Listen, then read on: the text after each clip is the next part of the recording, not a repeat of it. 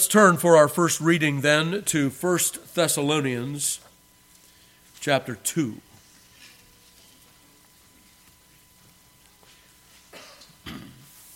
First Thessalonians chapter 2, verse 1. Hear now the inerrant, infallible, and inspired word of God. For yourselves, brethren, know our entrance in unto you, that it was not in vain. But even after that we had suffered before and were shamefully entreated, as you know, at Philippi, we were bold in our God to speak unto you the gospel of God with much contention. For our exhortation was not of deceit, nor of uncleanness, nor in guile, but as we were allowed of God to be put in trust with the gospel, even so we speak, not as pleasing men, but God, which trieth our hearts. For neither at any time used we flattering words, as you know, nor a cloak of covetousness, God is witness. Nor of men sought we glory, neither of you, nor yet of others, when we might have been burdensome as the apostles of Christ. But we were gentle among you, even as a nurse cherisheth her children. So, being affectionately desirous of you, we were willing to have imparted unto you not the gospel of God only, but also our own souls, because ye were dear unto us. For ye remember, brethren, our labor and travail, for laboring night and day, because we would not be chargeable unto any of you, we preached unto you the gospel of God. Ye are witnesses, and God also, how holily and justly and unblameably we behaved ourselves among you that believe. As ye know, how we exhorted and comforted and charged every one of you, as a father doth his children, that ye would walk worthy of God, who hath called you unto his kingdom and glory. For this cause also thank we God without ceasing, because when ye received the word of God which ye heard of us, ye received it not as the word of men, but as it is in truth, the word of God, which effectually worketh also in you that believe. For ye, brethren, became followers of the churches of God, which in Judea are in Christ Jesus. For ye also have suffered like things of your own countrymen, even as they have of the Jews, who both killed the Lord Jesus and their own prophets, and have persecuted us. And they please not God, and are contrary to all men, forbidding us to speak to the Gentiles, that they might be saved, to fill up their sins always. For the wrath is come upon them to the uttermost. But we, brethren, being taken from you for a short time in presence, not in heart, endeavored the more abundantly to see your face with great desire. Wherefore we would have come unto you, even I, Paul, once and again. But Satan hindered us. For what is our hope, or joy, or crown of rejoicing? Are not even ye in the presence of our Lord Jesus Christ at his coming? For ye are our glory and joy. May God add his blessing to the reading and hearing of his most holy word. So, in this second chapter, the Apostle Paul begins by speaking of the ministry of the gospel that went forth in 1 Thessalonians and the character of it. When he first came to Thessalonians, to the Thessalonian church, or to Thessalonica, remember, they started in the synagogue. They preached in the synagogue. You'll find that record in Acts chapter 17, having recently left Philippi. Philippi and Thessalonica are near cities one to another in the Greek province of Macedonia, in the northern part, right there at the northern tip of the Aegean Sea. So here you have then this fresh off of persecution ministry. Did that slow Paul down? That's the question that we ask here, and obviously it did not. Still putting one foot in front of the other for the sake of the gospel, Paul leaves Philippi, remember, after having been jailed after having been beaten, having been locked up in the stocks, and so on. After all of that, Paul leaves and goes to Thessalonica and begins preaching there. And notice, immediately again, there is persecution stirred up by the synagogue that is in Thessalonica. And so what happens? Does Paul say, "Ooh, I've seen this before, I'm leaving"? No, he doesn't. He stays, continues to preach, establishes the church to which he writes here, and then the brethren escort him out under threat of death. And that's when he travels down to Berea. So the first thing we see here is that the persecution that Paul speaks of here was no little thing. They persecuted Paul vehemently in Thessalonica, and when they heard he had stopped in Berea, they of Thessalonica traveled there and persecuted him also in that city. So these were vehement men. Paul speaks much about that. He said, "We came off of Philippi with much contention, but our exhortation was not of deceit, nor uncleanness, or guile." And then verse 4, very interestingly worded in your authorized version, "as we were allowed of God to be put in trust with the gospel." Perhaps that's a little bit weak, the word allowed there. It's not a bare permission. It speaks of an appointment, an authoritative appointment. Okay, and so what Paul says here is God appointed us to this ministry, so we don't stop. We must give answer to him, is what he says a little bit later in the verse where he says, "Not pleasing men, but God which trieth our hearts." So it was God who sent Paul on his missionary endeavor, and so it is God who will judge that missionary endeavor. This is true for the ministers of the gospel today. It's true for the elders, other elders that serve alongside them. It is true for the diaconate as well, that they are sent by God to those offices and they will give account to God for how they have worked, particularly in his church. This is a little bit different with regard to an earthly calling that is not ecclesiastical, because you have a different client there, don't you? Right? If you're working for, say, let's say you own your own business. I don't work for anybody, the business owner says. "Oh, you know better than that if you own a business, don't you?" That's right. You have a client, don't you? Yes, you do. You have clients that you do business for, your customer base, and then also you will give account to the Lord. But there's an immediate client there. But with regard to the gospel ministry, and beloved, with regard to our worship, when we come to serve God, there is no immediate client there. These services are done directly to God, and God will try our hearts based on his commands alone. No immediate authority intervening. Wow, that's different, isn't it? There are times, beloved, when we serve the Lord only, explicitly. If all of life is worship, then none of life is explicitly worship, right? So, we remember that God tries the hearts of those who serve him in their various callings without an intermediate client, without another customer, if you will. All right, so then Paul will say that we did not seek glory of men, and what he means by that is he didn't advertise the due that was given to him. He didn't insist upon his right to be paid for his ministry. And he'll go on to explain that. Paul labored as a, quote, tent maker. He's lent a word, hasn't he, to the English language.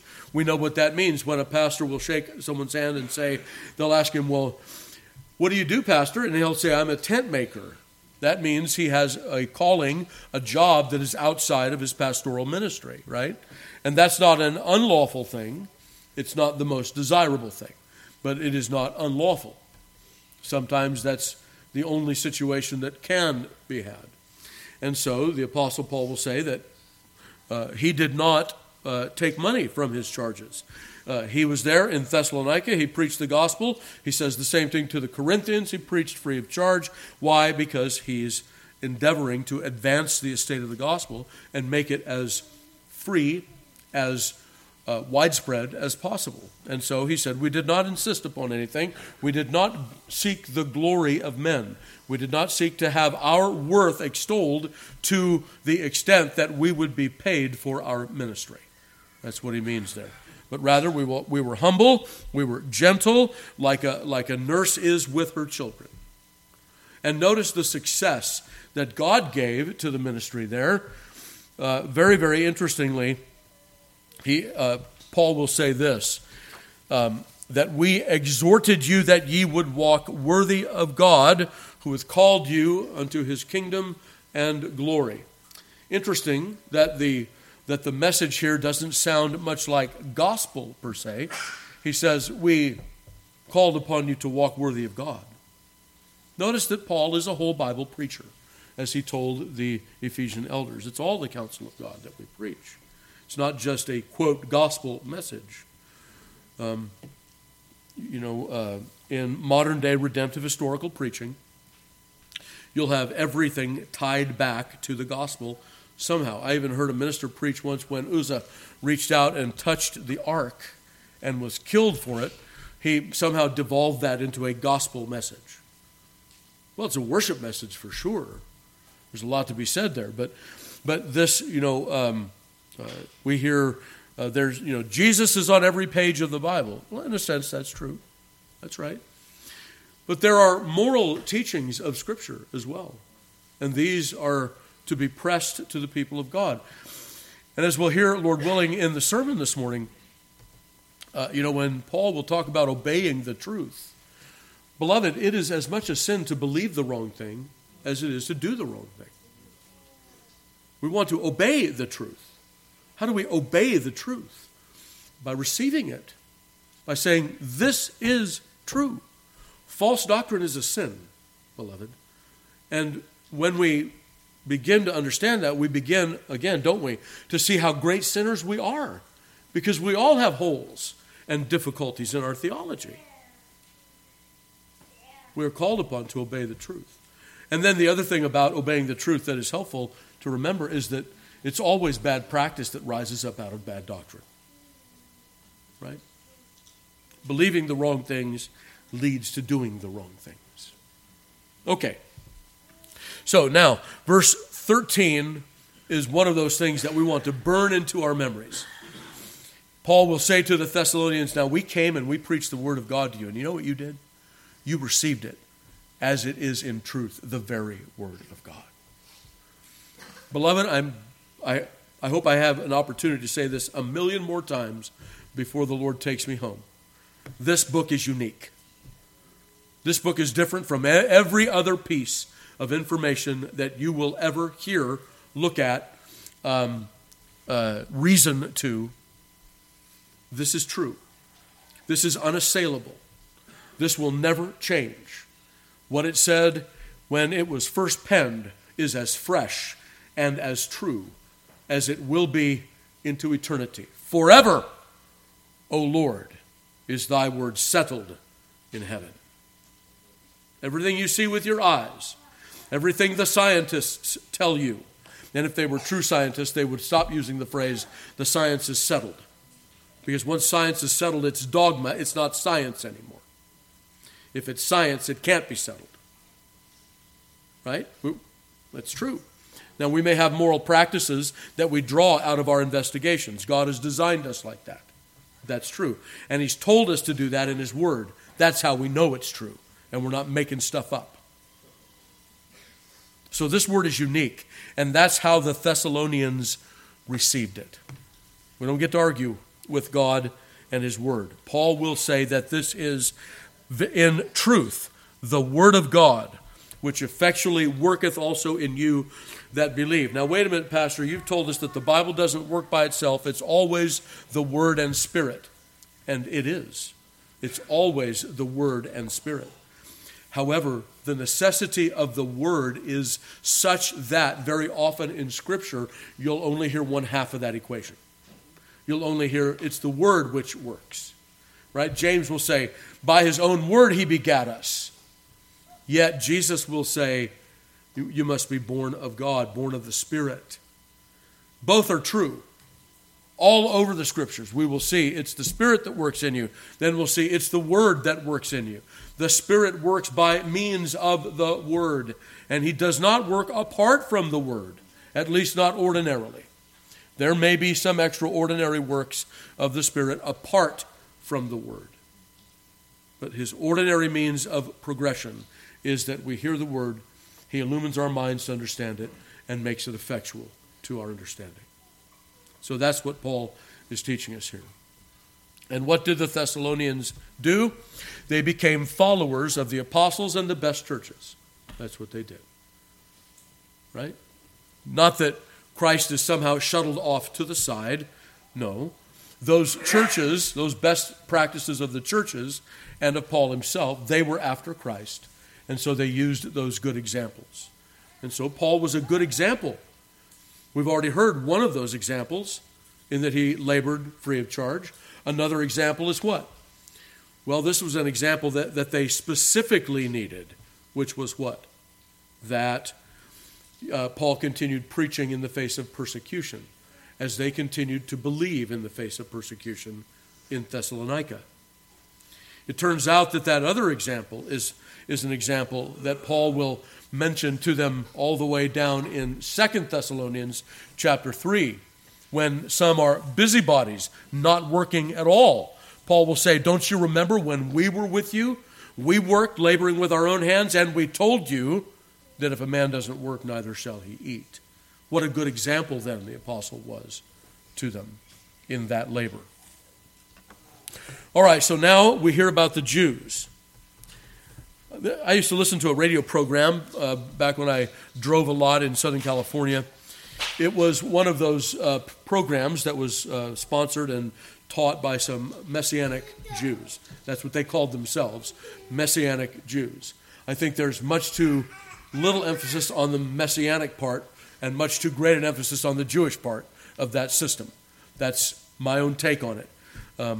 However, they would frequently talk about how that the Jews didn't kill Jesus, the Romans did. And you'll hear that from folks like that all the time. Well, you don't need to argue with them because their argument is with the Apostle Paul. Paul says right here that it was the Jews that killed Jesus. When Nathan came to David and he speaks to him about the death of Uriah, what does he say? You have killed Uriah with the sword of the Hittites. Right? Did David wield the sword that killed Uriah? No. Did Joab kill Uriah? Well, he had a hand in it. That wicked general should have told David, no, you can't command me to sin. I'm not going to take one of my guys into the hottest battle and then retreat from him. No, we don't do that. Not in God's army, we don't. But we also remember how worldly wise Joab was. And so when he sent the messenger back to David, he said, and if David objects, remind him that Uriah is dead. That'll shut him up. Right? Somebody knows here, I've got one over on the king.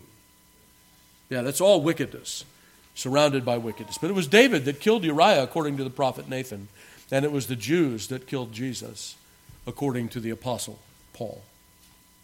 Right? So don't let anybody tell you otherwise. Notice that they have filled up their iniquity to the uttermost, right? Wrath has come upon them to the uttermost. What are some of the marks that wrath had come upon the Jews in the first century? This is before the temple fell. What are some of the marks? Well, Paul has just been run out of town by Jews that refused to hear the gospel. You want to know a sign of wrath, beloved? When the gospel is preached in its purity and someone stops their ears and shoots the messenger, that's a sign that they're under the wrath of God. When God would judge a people, what does he do? He turns his face away from them. He gives them up to their vile passions, doesn't he? So that's what we see sadly and grievously. For our part, that's not a rah-rah sis-boom-bah for us. That's a humbling of us instead. We look at that and we say, there, but for the grace of God go I. We don't rejoice in human suffering. We rejoice in the glory of God, but not in human suffering. All right, so then Finally, Paul finishes out this chapter with his great affection for the Thessalonian church. He's already mentioned it. I've saved it for the last here for the sake of time. But 17, 18, 19, and 20, the apostle speaks of the Thessalonians in great and glowing terms. Now, let's remember something here, okay? This is probably one of the first letters that Paul wrote. This is on his second missionary journey. And so with this, he is fresh off of leaving the Thessalonian church. And he has this wonderful affection for them. Why? Because he recognizes, contrary to the Jews, that they are his true kinsmen. They believe in the same Lord Jesus Christ. They follow that godly, apostolic, and ecclesiastical practice. They have a profession of faith that has gone throughout the whole world that stands in the face of persecution. And Paul says, you know what? God put us under his authority in preaching to you the gospel, and then he used that office and preaching to advance his own kingdom. What could be more encouraging than that? Now you know why I am, Paul says, so very closely tied to you in affection.